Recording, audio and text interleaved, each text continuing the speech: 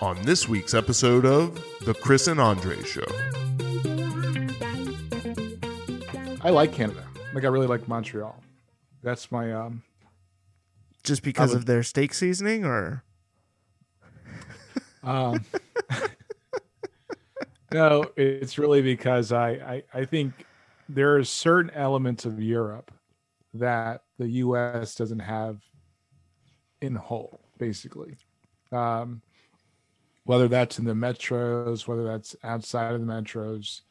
Like, suburbs are always going to be suburbs, but I just think there's certain parts of the European culture that are just better than the States, if I'm being honest. In Montreal, I remember as a kid waking up on Saturday morning, we'd walk to downtown Oslo and basically we could get a cafe so we can get fresh bread. We'd take a train back to our house, and like, even though we lived in the city, it still felt like you weren't in the city. It was kind of like, I don't know, it's just a different, unique feel.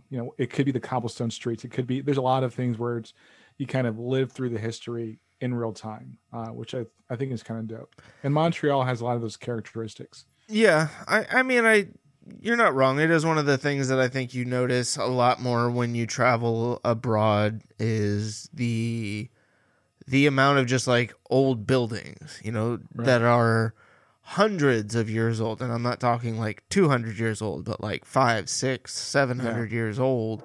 And the history that is just kind of around you and that people are living in, that is not present here in the States because it just hasn't been around that long. Well, there's characteristics of certain boroughs in New York and certain neighborhoods in Chicago I've been to where it's like, oh, I can see the history of this part of town, right? But if you look where we live, aside from the fact I'm not really interested in slave culture, it's kind of like, that's surprising.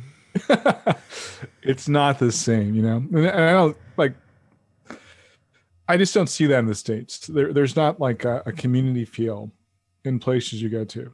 It doesn't have to be like old and historic. It just needs to have like a sense of community when you go to places. Like even our farmers markets are kind of lame. So what I'm hearing is Andre Powell hates America. I didn't say that. Capital Communism, aka Andre Powell, wipes his butt with the American flag while saluting Montreal. Socialism.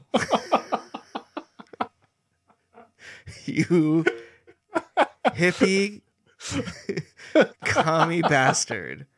Get out of here with your anti-America rhetoric. You know what? Like, if you love Canada so much, why don't you marry it? No, I'm sorry. Obviously. I totally walked into that.